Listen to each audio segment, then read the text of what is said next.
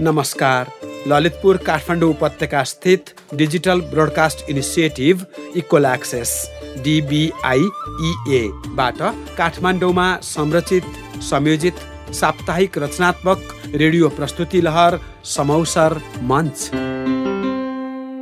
अबको प्रस्तुति प्रारम्भिक कक्षा पढाइ बारे रेडियो कार्यक्रम। रमाइलो पढाइ दिगो सिकाइ कक्षा 1, 2, 3 का बालबालिकालाई। अब सुनौ राष्ट्रिय प्रारम्भिक कक्षा पढाइ कार्यक्रम बारे जानकारीमूलक कुराकानी।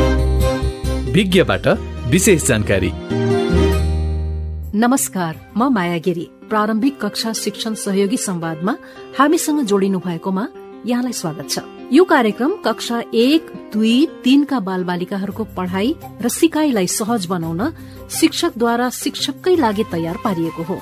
बाल बालिकाको पढाइ सिप विकासका लागि ध्वनि सचेतीकरण, लेख्य वर्ण सचेतीकरण, पठन प्रवाह, शब्द भण्डार, बोध र लेखाइ जस्ता तत्वहरू आवश्यक छन्।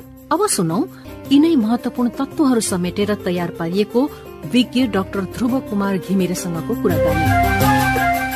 म डाक्टर ध्रुव कुमार घिमिरेज्यूलाई कार्यक्रममा स्वागत गर्दछु। धन्यवाद मायाजी। सर, आज हामी विद्यार्थीहरूको सस्वर पठन सम्बन्धी विषयमा केन्द्रित हुन चाहन्छौ। शिक्षकहरूका लागि सस्वर पठन अभ्यास किन महत्वपूर्ण छ? वास्तवमा सस्वर पठन भनेको सिकाइको एउटा तरिका हो। कक्षामा गराइने राम्रो सस्वर पठनबाट बालबालिकाहरूमा शब्दको उच्चारण शुद्ध, ठिक र उपयुक्त तरिकाले गर्ने सिपका साथै शब्दहरूको संरचना थाहा पाउने र आफूले पढेको कुरा बुझ्न सक्ने क्षमताको विकास हुन्छ। सस्वर पठनलाई कक्षामा बालबालिकाहरू रमाउने खालको गतिविधि बनाउनका लागि शिक्षक शिक्षिकाहरूले अपनाउने केही उपायहरू छन् कि? अवश्य छन् मायाजी। यस अभ्यासलाई प्रभावकारी बनाउनका लागि शिक्षक साथीहरूले अपनाउन सक्ने 3वटा चरणहरू छन्। पहिलो चरण भनेको चाहिँ शिक्षक शिक्षिकाले सस्वर पठन सुरु गर्नु अघि पुस्तकको परिचय गराएर पठनको वातावरण तयार पार्नुपर्छ। यस क्रममा बालबालिकाहरूलाई पुस्तकको आवरण देखाउने या पाठको चित्र देखाउने जस्ता कामहरू गर्नुपर्छ।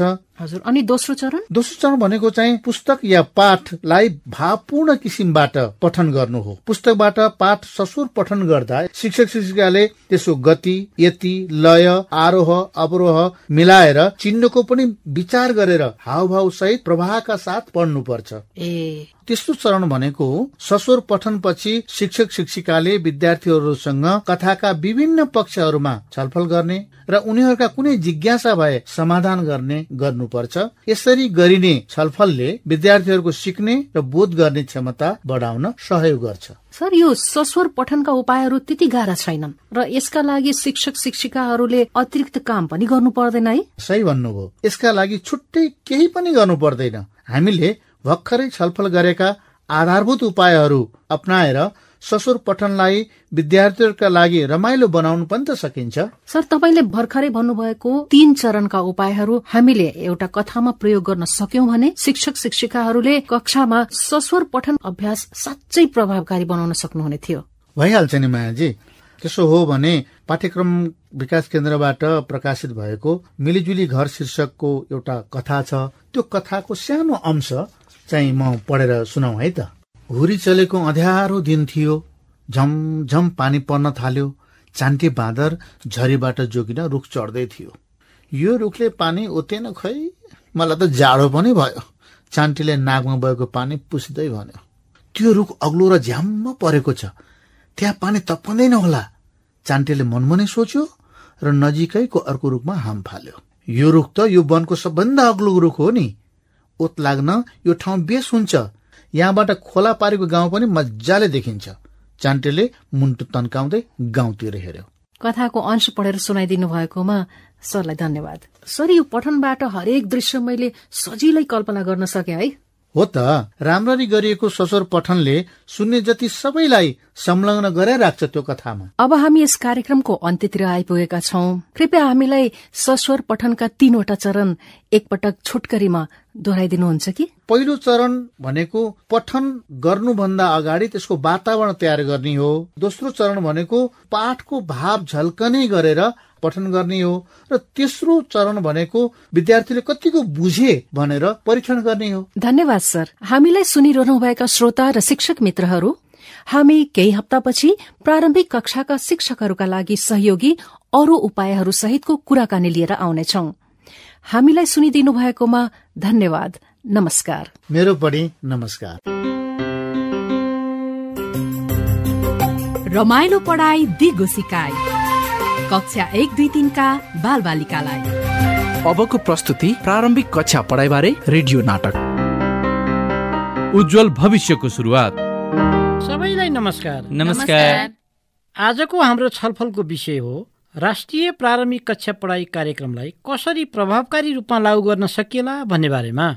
ओहो हेड सर, आज त समसामयिक विषयमा पो छलफल राख्नु भएको रहेछ। यस बारेमा म केही भन्छु। यो कार्यक्रम विभिन्न 16 जिल्लाका सबै सामुदायिक विद्यालयका कक्षा 1 देखि 3 मा पढ्ने बालबालिकाहरूलाई केन्द्रित गरी अगाडि सारिएको हो। हाम्रा बालबालिकाहरूको पढाइ सिपको उपलब्धि स्तर अपेक्षा गरेभन्दा धेरै कमजोर पाइयो। पढाइ, लेखाइ र बोध जस्ता सिकाइ क्षमता विकास हुन नसक्दा हाम्रा बालबालिकाको शैक्षिक गुणस्तर कमजोर भएको। त्यसैले यसमा सुधार गर्न पो यो राष्ट्रिय प्रारम्भिक कक्षा पढाइ कार्यक्रम ल्याइएको रहेछ। हो अध्यक्षज्यू, प्रारम्भिक कक्षामा विद्यार्थीमा पढ्ने र बुझ्ने क्षमता विकास गर्ने राम्रो वातावरण नभएकै कारणले पनि शैक्षिक गुणस्तर कमजोर देखिन गएको छ। कुरा त राम्रो रहेछ, तर आजकलका केटाकेटी पढ्न भनेपछि पटक्कै मान्दैनन्। खालि टिभीमा कार्टुन हेर्ने र मोबाइल चलाउने मात्र गर्छन्। छापिएका पुस्तक, पत्र पत्रिका त हेर्नै चाहन्नन्। ठिकै कुरा गर्नुभयो तपाईँले। हुन त हाम्रा बच्चाका लागि पढौँ लाग्ने रमाइला सामग्री नभएर पनि नपढेका हुन् कि पढ्ने पढाउने तरिका नमिलेर पो हो कि। ओडा अध्यक्षज्यू, यो कार्यक्रमले पढाइ सिप विकास गर्न रमाइला बालकथा, कविता र चित्रात्मक पुस्तक पनि उपलब्ध गराएको छ। हो, त्यसैले होला आजकल त हाम्री नानीले रमाइला किताबहरू घरमा निकै रमाई पढ्ने गरेकी छिन्। अझ छिमेकका साथीभाइ पनि सँगै बसेर पढ्छन्। कुरा ठिक ठाउँमा आउँदैछ। पढाइको मुख्य उद्देश्य भनेकै बुझेर पढ्ने क्षमताको विकास गर्नु हो। बुझेर पढ्न तथा पढेर बुझ्नका लागि पढाइ सिप अनिवार्य मानिन्छ। हो, हामी लगभग आजको मुख्य विषयवस्तुतिर आउँदैछौँ। पढाइ सिप विकास गर्न नयाँ तरिका सिकाइएको छ। यसमा सुरुमा शिक्षकले पढेर र गरेर देखाउने, अनि शिक्षक विद्यार्थी सँगसँगै मिलेर पढ्ने र अन्तमा विद्यार्थीलाई पढ्न लगाउने जस्ता कार्यकलाप गराइन्छ। यसो गर्दा विद्यार्थी आफैले गरेर सिक्ने रहेछन्। अभिभावकले पनि आफ्ना छोराछोरीलाई सहयोग गर्ने विभिन्न तरिका पनि छन् नि, होइन सर? हो, एकदमै राम्रो कुरा गर्नुभयो। बाबुआमाले जानेका कुनै गीत, कविता, कथा सुनाउने र त्यसपछि तिनका बारेमा कुराकानी गर्ने, विभिन्न रमाइला कुराकानी, घटना सुनाउने, तिनका बारेमा थप प्रश्नोत्तर गराउने जस्ता कार्य गर्न सकिन्छ। हो, अरू पनि गर्न सकिन्छ। मैले त घरमा उनीहरूका लागि शान्त वातावरणमा छुट्टै पढ्ने ठाउँ बनाइदिएकी छु। पढ्दा आवाज निकालेर पढ्न लगाउने पनि गरेकी छु। त्यस्तै राजन सरसँग आएर मेरो बच्चाको पढाइ कस्तो छ, मैले के गर्नुपर्छ भनेर पनि सोध्ने गरेकी छु। यसो गर्दा पढाइमा निकै सुधार भएको पाएकी छु। ओहो, आज त निकै राम्रो कुराकानी भयो नि। अनि हामी वडा अध्यक्ष, सदस्य वा विद्यालय व्यवस्थापनले के गर्नु पर्ला त यसमा? तपाईहरूले आफ्नो समुदायका अभिभावक र विद्यार्थीप्रति ध्यान दिनु पर्यो। आफ्ना समुदायको बच्चाको पढाइ र सिकाइ अवस्था कस्तो छ, उनीहरू नियमित स्कुल गएका छन् छैनन्, पढाइमा कस्तो सुधार गरेका छन् भनेर सोधपुछ गर्न सकिन्छ। अनि मैले त रेडियोबाट टोलमा पढाइ समूह बनाएर पढ्ने पढाउने गरेको पनि सुनेकी छु। हामी पनि त्यसो गर्न सक्दैनौँ र? सकिन्छ। टोलमा पढाइ समूह बनाउने, त्यहाँ कहिलेकाहीँ अभिभावकहरूसँग पनि छलफल गर्ने, समुदायमा पुस्तकालय स्थापना गर्ने र समुदायका जान्ने मान्छेले पढ्न सिकाउने जस्ता कार्य पनि गराउन सकिन्छ। ल, आजको छलफलमा धेरै राम्रा कुरा भए। अबको हाम्रो विद्यालय सुधार योजनामा पनि आजको छलफलका कुरा समावेश गरौँ। साथै वडा अध्यक्षले पनि गाउँ शिक्षा योजनामा हाम्रा शैक्षिक सुधारका कार्यक्रम समावेश गर्न पहल गर्नु पर्यो। कसो वडा अध्यक्षज्यू? तपाईँले एकदमै ठिक भन्नुभयो। तपाईँहरूले योजना र कार्यक्रम ल्याउनुहोस्। म वडा समिति र गाउँ शिक्षा समितिमा पनि राख्छु। साथै शिक्षक मित्रहरूले पनि आफूले तालिममा पाएका ज्ञान सिप इमान्दारपूर्वक कक्षामा लागू गर्नुहुनेछ। आजको छलफल त अति नै उपयोगी भयो, होइन र? हो, सबै महानुभावहरूलाई छलफलमा सक्रिय सहभागी हुनुभएकोमा धन्यवाद। आजको छलफल कार्यक्रम यही अन्त गरिन्छ। नमस्कार। नमस्कार। रमाइलो पढाइ दिगो सिकाइ कक्षा 1, 2, 3 का बालबालिकालाई। अबको प्रस्तुति प्रारम्भिक कक्षा पढाइबारे विशेष अतिथिसँगको कुराकानी। विशेष अतिथिसँग रमाइलो कथा। नमस्कार, म माया गिरी। आजको कार्यक्रममा एकजना विशेष अतिथिले आफू सानो छँदा आफूलाई मनपर्ने पुस्तकहरू, आफ्नो पढ्ने बानी र आफूले पढ्न सिक्दाको क्षणबारे आफ्ना सम्झनाहरू हामीलाई सुनाउनुहुनेछ र अन्त्यमा हामीले छनौट गरेको पुस्तक पढेर सुनाउनुहुनेछ। आजको हाम्रो अतिथि हुनुहुन्छ नेपाल विद्युत प्राधिकरणका कार्यकारी निर्देशक कुलमान घिसिङज्यू। यहाँलाई स्वागत छ। धन्यवाद। तपाईँ यसरी सफल र लोकप्रिय हुनुको पछाडि पढाइ एउटा महत्वपूर्ण पक्ष रहँदै आएको छ। त्यसैले हामी तपाईसँग प्रारम्भिक कक्षा पढाइका सम्बन्धमा केही प्रश्नहरू सोध्न चाहन्छौँ। हस्। पहिलो प्रश्न, तपाईँ प्रारम्भिक कक्षामा पढ्दै गर्दा तपाईँका रुचिका पुस्तकहरू कुन कुन थिए? कोर्सको किताबहरू हुन्थ्यो, त्यही किताबहरू चाहिँ म धेरै पढ्थेँ। कोर्समा जे छ त्यो कुरा चाहिँ म एकदमै राम्रोसँग पढ्थेँ। तपाईँलाई सम्झना छ यी पुस्तकहरूमा तपाईँलाई सबैभन्दा मनपर्ने कुराहरू के थिए? अङ्ग्रेजीको कथाहरू चाहिँ उल्था गरेर पढ्न चाहिँ शिक्षकहरूलाई सोधेर पढ्थेँ र इन्ट्रेस्टिङ लाग्थ्यो त्यो बेला। यो अभाव र गरिबीले धेरै कुरो सिकाउँछ, तर धेरै सम्पन्न भयो भने त्यसले धेरै स्पोइल पनि गर्छ। हामी अलि अभावमै आएको हुनाले मेहनत गर्नुपर्छ, पढ्नुपर्छ भन्ने कुरा चाहिँ त्यो अलि भित्रैबाट आउँथ्यो। तपाईँले कसरी पढ्न सिक्नुभयो, सम्झना छ? अनि सिकाइ प्रक्रियाबारे तपाईँ के सम्झनुहुन्छ? म चाहिँ अलि सुरुदेखि नै पढ्नुपर्छ भनेर स्कुल जाने मान्छे हो। अभिभावकले, मेरा बुवा आमाले भन्दा पनि म आफै चाहिँ स्कुल जानुपर्छ भनेर गएको। अलि उमेरमा 6-7 वर्षपछि मात्रै पढ्न सुरु गरेको। टिचरहरूले एबिसी क ख ग ग ब्ल्याकबोर्डमा लेखेर अनि कपीमा चाहिँ लेखाएर पढाउँथ्यो। घरमा आएर पनि टुकीमा पनि पढ्ने त्यो बेला होइन। म अहिले त्यो सम्झन्छु, अलि दुःख गरेर पढाएँ। पढ्नु रमाइलोको लागि हुन्थ्यो वा कुनै पाठ वा गृह कार्यको रूपमा हुने गर्थ्यो? गृह कार्य गर्नकै लागि मात्रै पढ्ने होइन कि, बुझ्न खोज्ने अनि सिक्न खोज्ने चाहिँ त्यो बेला म सुरुबाटै थाहा हुन्थ्यो र मेरो गुरुहरूले पनि मलाई धेरै मन पराउँथे। सुरुदेखि नै म क्लासमा पनि फर्स्ट नै हुन्थेँ। तपाईँले सानो छँदा पढ्न सिक्नका लागि मेहनत नगर्नु भएको भए वा पढाइमा जोड नदिनु भएको भए अहिले तपाईँको जीवन कस्तो हुने थियो होला? पढाइ भएन भने म यो पेसामा आउनै सक्दैन थिएँ। सानैदेखि मैले जुन लक्ष्य लिएको थिएँ एउटा चाहिँ टेक्निकल विषयमा, इन्जिनियरिङ विषयमा पढ्छु भनेर, त्यो सफल पनि भयो। त्यो बेला नपढे भए 2-3 किसिमले मेरो जीवन बित्थ्यो कि जस्तो लाग्छ मलाई। पहिले चाहिँ अब किसान भएको हुनाले किसानै भएर बस्थ्यो कि। दाइहरू काठमाडौँमा आएर त्यो बेला थाङ्का आर्ट गर्नुहुन्थ्यो, म पनि त्यही लाइनमा हुन्थ्यो होला, काठमाडौँमा आएर थाङ्का पेसामा।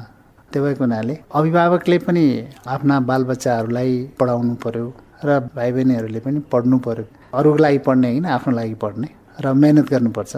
मेहनत गरेपछि त्यसको चाहिँ सफलता मिलि नै हाल्छ। कुलमानजी, आफ्नो व्यक्तिगत कथाहरू हामीलाई सुनाइदिनु भएकोमा तपाईँलाई धेरै धन्यवाद। धन्यवाद। अब म तपाईँलाई पाठ्यक्रम विकास केन्द्रबाट प्रकाशित यस महिनाको छनौटको लोकप्रिय पुस्तक हाम्रा श्रोता सामु पढेर सुनाइदिनु हुन अनुरोध गर्दछु। हस्। यस पुस्तकको शीर्षक रहेको छ सुनु र सुगा।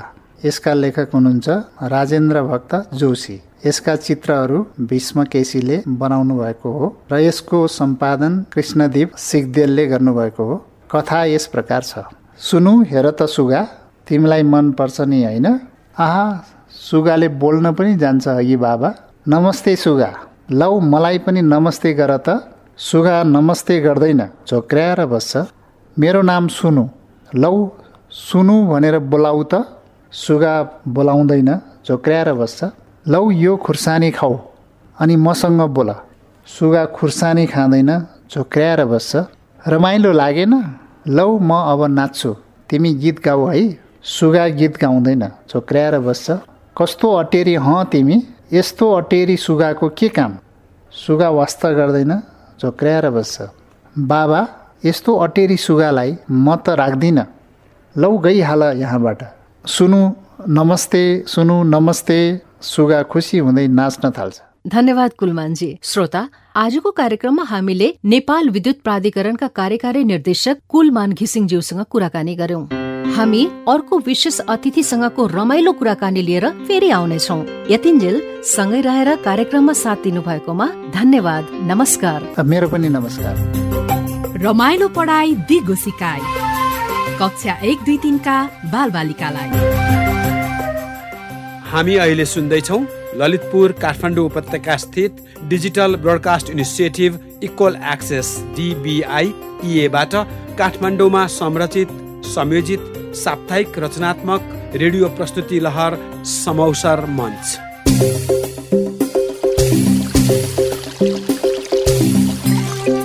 अस्वस्थ खाद्य वस्तु, पदार्थ र उत्पादनहरूको उपभोगबाट ग्राहक तथा सेवाग्राहीहरूलाई सुरक्षाका लागि, जनचेतना एवं सशक्तिकरणका लागि काठमाडौँ उपत्यका स्थित डिजिटल ब्रोडकास्ट इनिसिएटिभबाट संरचित भोजन पोषण। नमस्कार। साप्ताहिक अन्तर्क्रियात्मक रेडियो प्रस्तुति कार्यक्रम लहर भोजन पोषणको यस 5औं खण्डमा साथमा आएका छौँ म उपेन्द्र र म अचला। खाद्य, खाना र विभिन्न परिकार जीवनका लागि आधार अनि हाम्रो जीवनशैलीले स्वीकारेका खाद्य वस्तु, पदार्थ र उत्पादन अनि यसको हाम्रो स्वास्थ्यमा हुने अन्तर सम्बन्ध बारे जानकारी गराउन हामी अबको करिब आधा घण्टाको लागि यस मञ्चमा तपाईसँगै छौँ। कार्यक्रमभित्र आज हामी पोषणका लागि खाद्य विविधीकरणको महत्त्व र हरेक बार खानाचार अवधारणाको आवश्यकताको सेरोफेरोमा छलफल गर्नेछौँ। हामी सेल्फ सफिसियन्ट छौँ भनेर धेरै दस्तावेज निकालिरहेका छन् होइन। खाद्य सुरक्षामा होला र पोषण सुरक्षामा यदि थियौँ भने आधा नेपालीको पोषित हुँदैन थिएन। त्यस्तै पोषण र स्वास्थ्य सुरक्षाका बारेमा बुझ्न देशको पूर्वी भेगमा अवलोकन भ्रमणमा रहेका सञ्चारकर्मी साथीहरू मुस्कान, निशा, भवानी शङ्कर, सोमकान्त, युवराज, दीपकजीहरूको यात्रा कस्तो भइरहेको होला त्यो पनि थाहा पाउनेछौँ। अनि एउटै खाना धेरै मात्रामा खानु पनि हुँदैन। थरी थरीको परिकार मिलाएर खानाले मात्र हाम्रो शरीरलाई आवश्यक पर्ने पोषण तत्त्वहरू पाउन सक्छौँ। आजको यस खण्ड सुरु गर्नु अघि यस रेडियो लहर भोजन पोषण सुनेर हाम्रा सहभागी श्रोताले रेकर्ड गरिपठाउनु भएको यो पृष्ठपोषण। नमस्ते, म प्रदेश नम्बर 7 बैतडी जिल्ला सुर्नाया गाउँपालिका वार्ड नम्बर 5बाट कृष्ण भट्ट बोलिरहेछु। मलाई यो कार्यक्रम एकदमै राम्रो लाग्यो। यस कार्यक्रमले समाजमा धेरै जनचेतनामूलक सन्देशहरू फैलाउने छ अनि यो कार्यक्रम धेरै राम्रो लाग्यो। मलाई एकदमै मन पर्यो। हामीले खानाको कुरा गर्दा 84 व्यञ्जन परिकार, यसै गरी पाहुनालाई मेजमानी गर्ने भन्ने चलन छ। यसरी खानाको तयारी सम्बन्धी प्रसङ्गहरू बेला बखत भन्ने गर्छौं र सुन्ने पनि गरिन्छ। हामीले 84 व्यञ्जन 56 भोग नै बनाउन नसके पनि आफूसँग भएका खानालाई मिलाएर खान सके यथोचित पोषणयुक्त खाना खाँदै स्वस्थ र निरोगी भएर बाँच्न सकिन्छ। हामी कहाँ व्यावसायिक र व्यापारिक रूपले बढी प्रचलनमा रहेका नेवारी खाजा सेट, थकाली खाना सेट पनि धेरै हदसम्म खाद्य विविधता कायम गरिएको खानाका उदाहरणहरू हुन्। कुनै एउटा मात्रै वर्गको खानाबाट हामीलाई आवश्यक पर्ने सबै पोषक तत्त्वहरूको परिपूर्ति हुन सक्दैन। त्यसैले पोषण आवश्यकता पूरा गर्न विभिन्न स्रोतहरूबाट प्राप्त हुने खानेकुरा हरेक बारको खानामा मिलाएर खान आवश्यक छ। हाम्रा लागि आवश्यक पर्ने कार्बोहाइड्रेट, प्रोटिन, चिल्लो पदार्थ, भिटामिन, खनिज पदार्थ जस्ता पोषक तत्त्वहरू फरक फरक खानाबाट प्राप्त गर्न सकिन्छ। त्यसैले विभिन्न प्रकारका खानाका प्रकार र परिमाण मिलाएर खाना खानु आवश्यक पर्छ। त्यसैले त अहिले सामान्यतया भन्ने गरिन्छ हरेक बार खानाचार भनेर, अर्थात् हामीले खाने प्रत्येक खानामा अन्न, अनाज, गेडागुडी, फलफुल तथा पशुपन्छीजन्य खानाका परिकारहरू मिलाएर खानुपर्छ, जसले हामीलाई स्वस्थ, फुर्तिलो र निरोगी बनाउन मद्दत गर्छ। सुरुमा हामीले खाने खानामा खाद्य विविधीकरण हुन किन जरुरी छ भन्ने विषयमा हाम्रा केही सहभागी श्रोताहरूको विचार बुझेका छौं। सुनौ केही प्रतिनिधिमूलक विचारहरूको संगालो। मेरो नाम चाहिँ गोपाल गमाल हो, ठोबिघाट। आफ्नो शरीरको लागि सबै खानेकुराहरू मिलाएर खाने, दही दुध मही अब माछा मासु भयो त्यो ट्याममा खाने, रेगुलर त खाँदैन, त्यो सागपातहरू मिलाएर केराहरू आँपहरू स्याउहरू अनारहरू आफ्नो शरीरको लागि पनि हो। अब त्यसरी मिलाएर खायो भने अब पौष्टिकता पनि हुन्छ होइन। अब पग्लायो भनेर भातमाथि यति खाएर भएन, सबै मिलाएर खानुपर्छ। नमस्ते, मेरो परिचय हिराज राई। मेरो पुर्खौली घर तपाईँ खोटाङ, हालको बस्दा मेरो यहीँ नखीपट चौध। शरीरमा तपाईँको जस्तै अब शरीरको अब रोगसँग लड्ने क्षमता, हाम्रो शरीर कमजोरी यो अनुसार हाम्रो शरीर कुन अवस्थामा कमजोरी हुँदैछ त्यो अनुसारमा हामीले कुन खालको फलफुल कुन खालको मासु खाने भन्नेमा जान्छ होइन। नाम मेरो विष्णु राई घिमिरे, मेरो पार घर दोलखा।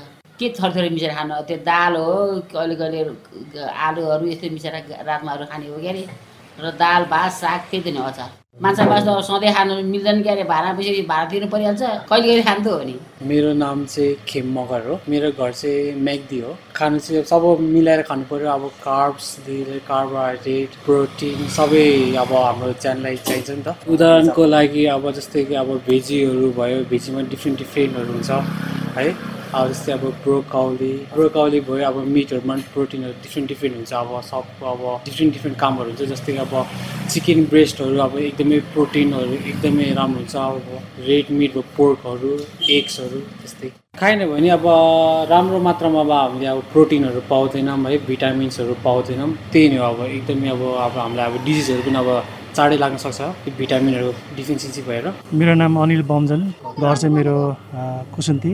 अब नेपालीहरूले खाने खाना भनेको अब दाल भात तरकारी मासु गुन्द्रुकको सुपहरू भन्ने हुन्छ। ब्रेकफास्ट चिया बिस्कुट जे पनि हुन्छ, अब खाने अन्डा होइन, दुधहरू होइन। ब्रेकफास्ट जस पेटलाई चाहिँ खाली गर्नु भएन। हेल्दी हुनुको लागि जस खाना मात्र होइन, हामी खानाको साथसाथमा एक्सर्साइज पनि एकदम जरुरी छ क्या। आफ्ना विचारहरू हामीलाई बताउनु भएकोमा सहभागी श्रोताप्रति हामी आभारी छौँ। खानालाई अन्न अनाज, दाल प्रकृतिका गेडागुडी, दूध तथा दुग्ध पदार्थ, माछा मासु र अन्डा, फलफुल, सागपात, कन्दमूल र मह गरी विभिन्न महत्त्वपूर्ण समूहहरूमा वर्गीकृत गरिएको छ। हरेक पल्ट बिहान होस्, दिउँसो होस् या राति होस्, हाम्रो पूर्ण खानामा यस्ता वर्गहरूका खानाहरूमध्ये कुनै 4 समूहका खाना खाँदा आवश्यक पोषण पूर्ति हुने वैज्ञानिक आधार छ। त्यसैले हामीले खाने खानामा जहिले पनि वैज्ञानिक ढङ्गले विविधीकरण हुनु आवश्यक छ। यिनै सेरोफेरोमा रहेर पोषणका लागि खाद्य विविधताको महत्त्व र यसका बारेमा पोषण स्वास्थ्य र विकासको क्षेत्रमा क्रियाशील संस्था बलियो नेपालमा कार्यरत खाद्य प्रविधि तथा पोषण विशेषज्ञ अतुल उपाध्यायसँग संवाद गरेका छौँ। नेपालको सन्दर्भमा खानाको विविधता र नागरिकहरूले आफूलाई खानामा विविधीकरण कसरी गरेको पाउनुहुन्छ?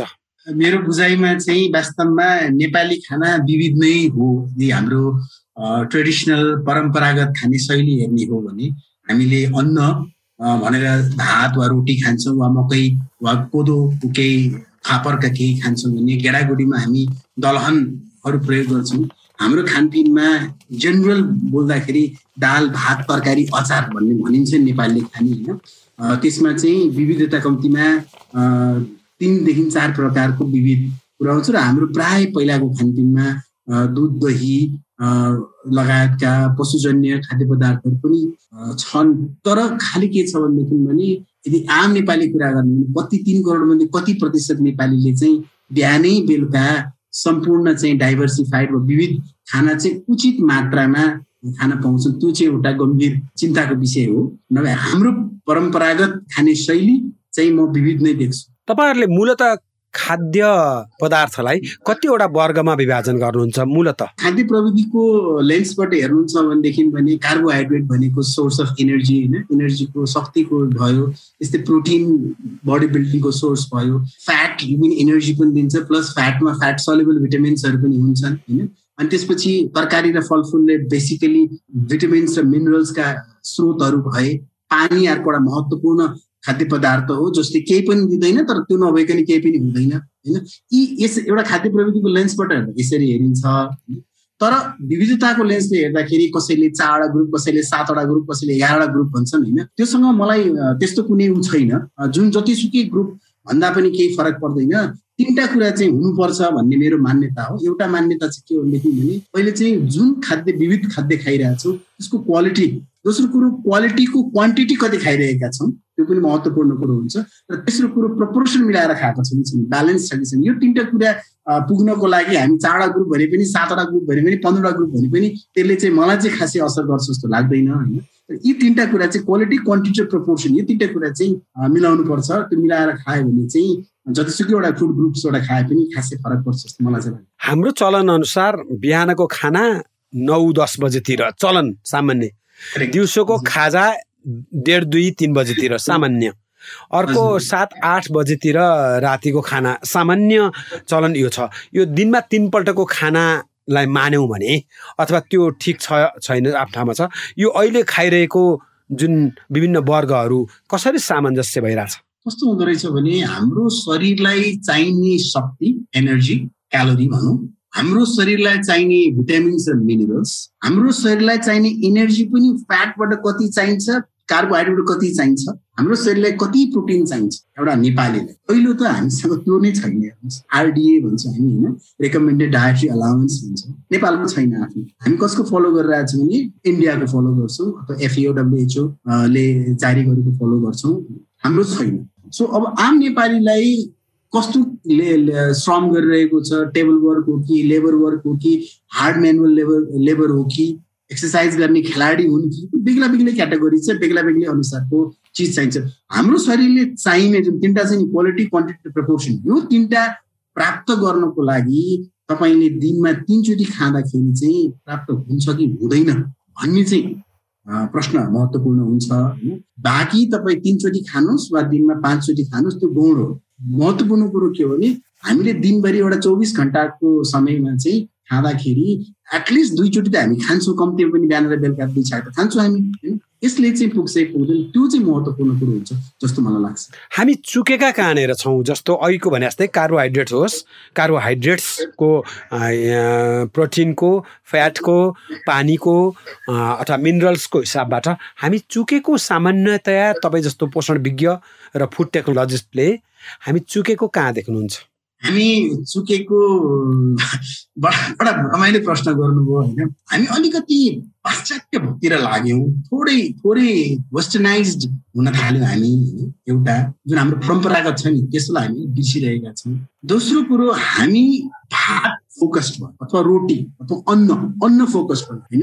हाम्रो खाद्य पदार्थ तपाईँ आफै सोच्नुहोस्, एउटा जेनरली एउटा आम मान्छेले दाल, भात, तरकारी, अचार, माछा, मासु खाँदाखेरि भातको रेसियो कति हुन्छ, दाल कति हुन्छ, तरकारी कति हुन्छ हेर्नुहोस्। एउटा प्लेट हेर्नु नै एकदम fully diversified, WHO, FAO, WHO जोसुकैले नेपाल सरकारले भनेको सबै त डाइभर्सिफाइड पुग्छ, मजाले पुग्यो, डाइभर्सिफिकेसन देख्छु। तर अगेन प्रोपोर्सन र क्वान्टिटी यो मिलेको छ त, यहाँ हामी चुकेको यहाँ छ। अब अघिकै प्रसङ्गमा एकपल्ट जुन वर्ग जति किसिमको होस्, दाल, भात, सागसब्जी र अचार अनि दही, दुध अथवा मासुजन्य वस्तु, अनि कोहीले यसलाई रङ्गीचङ्गी रूप पनि भन्दछन्, रङ्गीचङ्गी खानेकुरा पनि भन्छन्, भन्न मिल्छ यस्तो? त्यो रङ्गीन खानेकुरा किन खान खोजेको चाहिँ अलिकति बुझौँ न हामी होइन। अब रङ्गीन भनेको चाहिँ बेसिकली प्राय तरकारी र फलफुल रङ्गीन हुन्छ होइन, हामीले खानेमा, जुन चाहिँ वास्तवमा हाम्रो शरीरमा एकदम कमी छ। तपाईँले आम नेपालीको यदि ब्लड टेस्ट गर्ने हो भने सायद भिटामिन B12, भिटामिन D लगायत आइरन लगायतका तत्त्वहरू कमी हुन्छ, एकदम जानियो कुरो होइन। सो त्यो रङ्गीन फलफुल खाउँ, रङ्गीन तरकारी खाउँ, कति खाने त? हामीले आँप खाने भन्यो, ल रङ्गीन पहेँलो आँप, पहेँलो फर्सी तरकारी कति खाने? त्यो कुरो चाहिँ एकदमै डिटर्मिन नै भएको छैन। म एउटा उदाहरण दिन्छु। एकजना साथीले मलाई फोन गर्नुभएको थियो 2-3 वर्ष अगाडि, यो प्रेग्नेन्ट वुमेन, गर्भवती महिलाले फर्सी खानुहुन्छ कि हुँदैन, खानुहुन्छ भने कति खानुपर्छ? एकदम आम नागरिकले सोध्ने प्रश्न यस्तै हुन्छ। हामीसँग यस्ता प्रश्नको उत्तरहरू हुन्छ, त्यसको लागि हामीलाई चाहिन्छ RDA, त्यो हामीसँग छैन नेपालमा है। त्यो सुरुवात गर्नु पर्यो। त्यो सुरुवात गरिसकेपछि के रणनीतिहरू चाहियो होइन। म राज्य लेभलको पोलिसीको कुरा गर्छु, रणनीतिको हकमा चाहिँ हामी अहिले पोषण रणनीति आएको छ, अब फोर्टिफिकेसन रणनीति लिएर आउनु पर्ने हुन्छ। ती रणनीतिको आधारमा कार्यगत योजनाहरू बन्नु पर्यो, त्यो योजना लागू गराउनु पर्यो, लागू भइसकेपछि मोनिटरिङ गर्नु पर्यो, त्यसबाट आएको इम्प्याक्ट र मोनिटरिङ, मेजरमेन्ट, लर्निङ, इभ्यालुएसन गर्दै कहाँ पिभटिङ गर्ने, त्यो पिभटिङहरू चाहिँ हामीले गर्दै चाहिँ अगाडि जाएर चाहिँ सिक्दै जाने। यो एक दिन, एक रात, एक महिना, एक वर्षको काम होइन सर। यसलाई लाग्छ यो कम्तीमा एउटा 5 वर्षीय वा 10 वर्षीय एउटा योजना बनाएर हामी अबको 10 वर्षमा यहाँ पुग्न जान्छौँ। छ नि हाम्रो गोल छैन? 2030 को लक्ष्य छ त हामीसँग, एकदम क्लियर छ हाम्रो गोल है। हामीलाई गाह्रो पनि छैन, हामीसँग लक्ष्य रेडी छ। हामी त्यहाँ कहिले पुग्ने हामीलाई थाहा छ। अब के पुग्नको लागि के गर्नु पर्यो, त्यो काम चाहिँ अलिक सिरियसली लाग्ने हो भने चाहिँ मलाई जहाँसम्म लाग्छ हामी पुग्न सक्छौँ जस्तो लाग्छ। RDA भन्नुभयो, RDA को विस्तारित रूप के थियो? Recommended dietary allowance. एक दिनमा एउटा व्यक्तिलाई कति प्रोटिन, भिटामिन, मिनरल्स एउटा वर्ग क्या। तपाईँ र म भनेको अफिसमा काम गर्ने कर्मचारी हुन्छौँ, यस्तालाई कति विभिन्न उमेर समूह, विभिन्न जात जाति, त्यो चाहिँ एकदम क्लियरली छुट्याइदिएको हुन्छ RDA। अब यो RDA कसले बनाउला त? खाद्य प्रविधि विभागले? अब हेर्नुहोस्, मलाई त जोसुकैले बनाइदियोस्, खाद्य प्रविधि विभागले बनाओस्, स्वास्थ्य मन्त्रालय बनाओस्, त्यो सरकारको विषय होइन। कसैले चाहिँ बनाउनु पर्यो हो। खाद्य विभागले, खाद्य प्रविधि विभागले र स्वास्थ्य मन्त्रालयको स्वास्थ्य विभागले चाहिँ पहल गरे, दुईजनाको संयुक्त पहल भयो भने अनि भन्छ, अनि चाहिँ छिटै भन्छ है। तर संयुक्त पहल हुनुपर्छ। एकल प्रयासबाट चाहिँ फेरि कस्तो हुन्छ भने स्वास्थ्य मन्त्रालय स्वास्थ्यको लेन्सबाट, क्युरेटिभ लेन्सबाट हेर्न पुग्छ।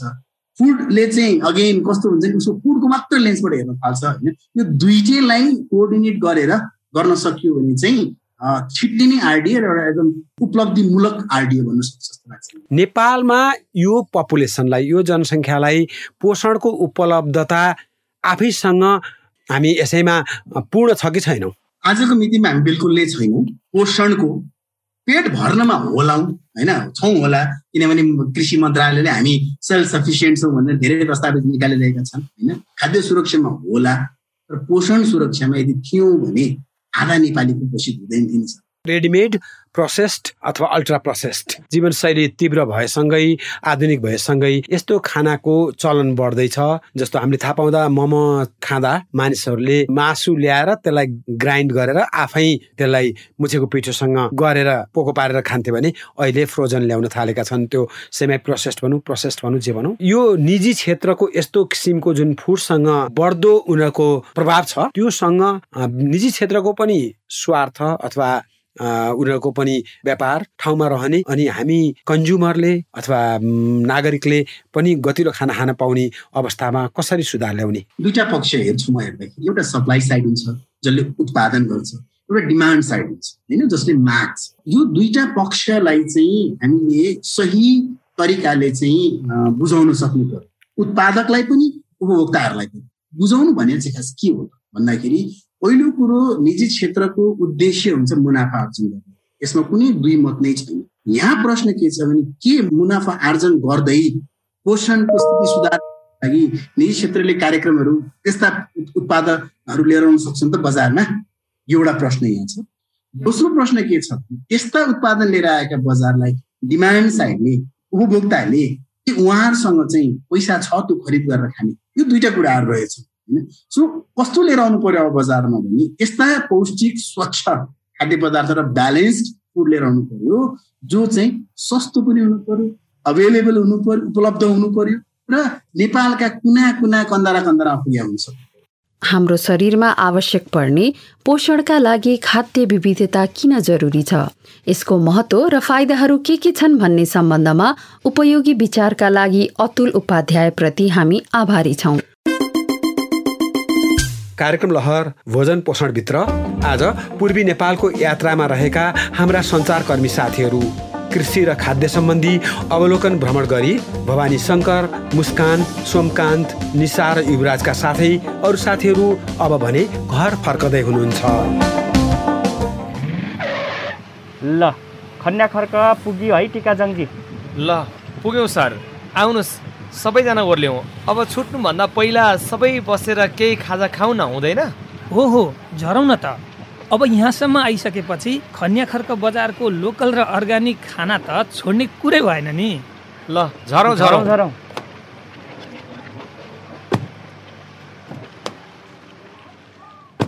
हेर्नुहोस् न सर, सबै अर्ग्यानिक र लोकल सामग्रीहरू मात्रै बेच्न राखेको छ। फलफुल, तरकारी, गेडागुडी अनि माछा मासुको पसल पनि कस्तो राम्रोसँग सजाएर राखेको, किनौँ लाग्ने। हो नि मुस्कानजी। ल अब फर्कँदाखेरि कसैले चाहिँ लैजान नबिर्सिनु होला। यहाँ फेरि जे पनि सिजनल सामान मात्र बेच्न राखिन्छ, आयातित र बेमौसमी प्राय राखिँदैन।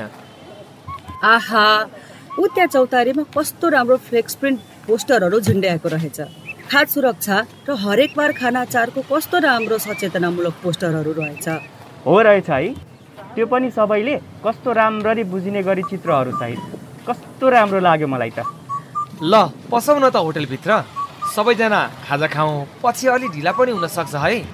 ल जाउँ। ल जाउँ। ल जाउँ। ल साथीहरू, खाजा के खाने भन्नुहोस् है। अब यहाँ अर्ग्यानिक जे छ त्यही खाने नि, बरु मिल्छ भने अलि थोरै अलि धेरै परिकार खाउँ न है। ठिक भन्नुभयो युवराजी। यसो गरौँ, गहत र बोडीको दाल, थोरै भात र एउटा रोटी, हरियो साग अनि युवराजीलाई मनपर्ने लोकल कुखुराको मासु अर्डर गरौँ न। अनि गाजर, मुला, काँक्रा र कागतीको ग्रिन सलाद त ल्याइहाल्नुहुन्छ नि। हो ल, मुस्कानजीले ठ्याक्कै हामीले खाने खानामा हुनुपर्ने भेराइटिजहरू सबै मगाउनु भयो। मुस्कानजी त मान्छे पनि साह्रै बुद्धिजीवी हुनुहुन्छ, त्यही भएर त आफू पनि कति फिट र स्वस्थ हुनुहुन्छ अनि फुर्तिलो पनि उस्तै। होइन सर, हामीले खाने खानामा अलि सचेत त हुनु परिहाल्यो नि। त्यसै त नेपाली खानामा प्रोटिनको मात्रा निकै कम हुन्छ अनि एउटै खाना धेरै मात्रामा खानु पनि हुँदैन। थरीथरीको परिकार मिलाएर खानाले मात्र हाम्रो शरीरलाई आवश्यक पर्ने पोषण तत्त्वहरू पाउन सक्छौँ। थाहा छ यहाँहरूलाई, यो यात्रामा मेरो लागि मुख्य उपलब्धि भनेको भोजन र पोषणको बारेमा यथेष्ट ज्ञान हासिल गर्नु रह्यो। हामीले खाने खाना स्वस्थकर र गुणस्तरीय भयो भने पो हामी पनि स्वस्थ र निरोगी रहन्छौँ। आखिर स्वास्थ्य नै त हो नि ठुलो धन भनेको, होइन र? टिकाजङ सरले ठिक कुरा गर्नुभयो। मैले पनि खानाका बारेमा धेरै कुराहरू सिकेँ र अब आफ्नो व्यवहारमा पनि ती कुराहरू लागू गर्नेछु। म पनि अब खाना मगाउँ न त। म गएर भनेर आउँछु है त। ए हस्। अनि तपाईँहरूलाई एउटा कुरा थाहा छ? के कुरा मुस्कानजी? के हो त्यस्तो कुरा? धनकुटाकी साथी जोगमायाले हामीलाई निम्तो दिनुभएको छ। उहाँले एभोकाडो खेती गर्नुभएको छ नि।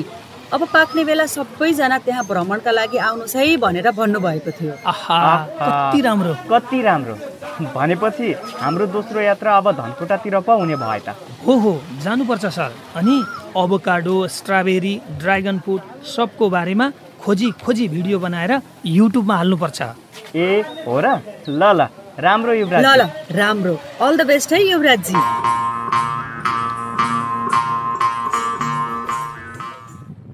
दीपक सर, माने भन्ज्याङको बसाइ त मेरा लागि साह्रै नै सम्झनापूर्ण रह्यो नि। हामी सबैका लागि पनि निकै महत्त्वपूर्ण रह्यो नि निशाजी। झन् पूर्वबाट आउनुभएका साथीहरूसँग त्यसरी अकस्मात भेट हुन्छ भनेर त सोचेको पनि थिइनँ। हो नि, त्यसमाथि आज बिहान माने भन्ज्याङ पालिका अध्यक्षज्यूले कति राम्रो लन्च दिनुभयो, कति मिठो स्वागत र सत्कार। म त कहिले भुल्ने छैन। त्यही त, मैले त माने भन्ज्याङका बारेमा सुनेको मात्र थिएँ। त्यहाँका जनप्रतिनिधि, युवाहरूको सक्रियता कति उदाहरणीय छ भन्ने कुरा प्रत्यक्ष देख्न पनि पाइयो। हो नि, मलाई त उहाँहरूले गर्नुभएको टेम्पोद्वारा माइकिङ साह्रै उदाहरणीय लाग्यो। हामीहरूले पनि पालिकासँग कुरा गरेर क्लब र पालिकाको संयुक्त लगानीमा त्यस्तै टेम्पो किन्नुपर्छ है। छिटो छरितो सवारी, जनचेतना अभिवृद्धिका लागि पनि मिल्ने, त्यसैलाई गाउँमा टेम्पो एम्बुलेन्स सेवाको रूपमा पनि परिचालन गर्न सकिने, माने भन्ज्याङका रञ्जितजीले गरेको जस्तै। हो, अनि त हाम्रो मन्थलीको इस्कुस अनि मास मस्याङको उपयोगिताका बारेमा राम्ररी माइकिङ गर्न सकिन्छ। त्यस्तै लोकल खानाहरूको प्रवर्धन र प्रचारका लागि पनि टेम्पो त नभई नहुने भएको छ। अनि माने भन्ज्याङमा जस्तै हाम्रो पालिकासँग कुरा गरेर टेबल टेनिस र भलिबलका लागि पनि सामग्री माग गर्नुपर्छ। अनि हाम्रो भङ्गेरीका युवाहरू पनि खेलकुदमा अगाडि बढ्न पाउँछन्। राम्रो कुरा निशाजी। ल अब मन्थली जाने बाटो पनि आउन लाग्यो साथीहरू। म चाहिँ झर्नु पर्ला। ए हो त, कहाँ रोकौँ भवानी सर? ऊ त्यहाँ तल बस बिसाउने छ। हो ल, यहीँ रोक्नुहोस् है। ल साथीहरू, म चाहिँ झरेँ है त। ल भवानी शङ्कर सर, राम्रोसँग जानु होला। फेरि भेटौँला। शुभ यात्रा सर। ल बाई बाई। बाई बाई साथीहरू, शुभ यात्रा यहाँहरूलाई पनि है।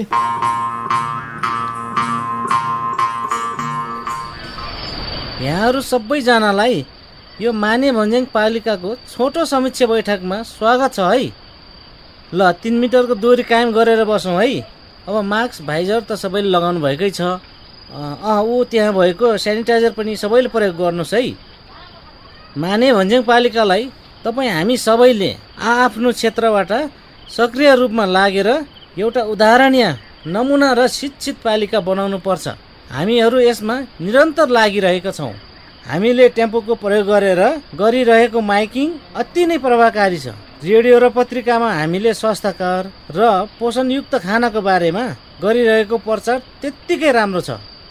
हाटमा गएर मानिसहरूलाई हरेक बार खानाचार, खाद्य सुरक्षा, सरसफाइ र पोषणका बारेमा गरेको प्रचारहरू पनि धेरै उदाहरणीय छ। त्यसमा सहायता गर्नुहुने ताराजी, सबिनजी, विश्वजी, मन्जिलजी, यहाँहरू सबैले खेल्नुभएको भूमिका अत्यन्तै तारिफ योग्य छ। उहाँहरूको लागि सबैले ताली बजाउँ है। अनि अर्को खुसीको कुरा, माने भन्ज्याङमा देशका विभिन्न ठाउँहरूबाट कति धेरै विद्यार्थी, सञ्चारकर्मी, पत्रकारहरू आइरहनु भएको छ।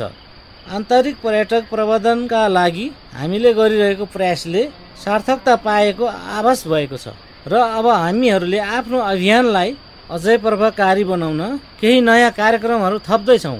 अब हामीहरू तल थाक्लेदेखि माथि चित्रे र ओखलढुङ्गाको हाटसम्म पोषण सम्बन्धी स्पष्टसँग बुझिने सन्देश भएको फ्लेक्स ब्यानर सबैले देख्ने गरी टाँस्नेछौँ। अनि यस पालिकाले विशेष गरी युवाहरूलाई खेलकुदमा अगाडि बढाउन पहिलेदेखि नै विभिन्न खेलकुदका सामग्रीहरू ल्याउँदैछ। तपाईँहरूलाई थाहा नै छ। फेरि पनि हाम्रा युवाहरूलाई नयाँ खेलमा अग्रसर गराउनु पर्छ भनेर अबको बजेटमा बास्केटबलको कोर्ट बनाउने प्रस्ताव गर्दैछु। त्यो छिट्टै आउँछ पनि। र अन्तमा हामीहरूले हरेक बार खाने खानामा विभिन्न थरीका परिकारहरू छ कि छैन, पोषणयुक्त खाना कसरी खाने भन्ने बारेमा हाम्रो सहायत्री रेडियोमा जीवन प्रकाशजी र स्वास्थ्य संयोजक विश्वजी भएर विशेष कार्यक्रम सञ्चालन गर्नुहुनेछ। त्यसका लागि पनि पालिकाले विशेष पहल गरिरहेको छ। ल, यति भन्दै मेरो केही भनाइ यहीँ राख्न चाहन्छु। हस् त, नमस्कार। आहा, कति राम्रो योजनाहरू। अब झन् काम गर्न हौसला मिल्यो। हो, हामीलाई पनि हौसला मिल्ने भयो। ल, अब भने बास्केटबल ल्याएपछि मजाले खेल्नुपर्छ है। साह्रै रमाइलो हुने भयो। हो, साह्रै रमाइलो हुन्छ।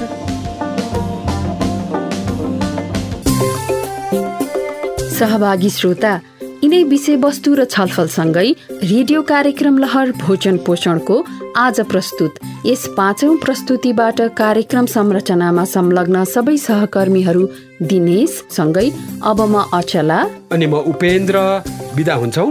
अर्को पल्ट सुरक्षित र स्वस्थ भोजनका बारेमा थप कुराकानी र संवाद गर्न फेरि आउनेछौँ। नमस्ते।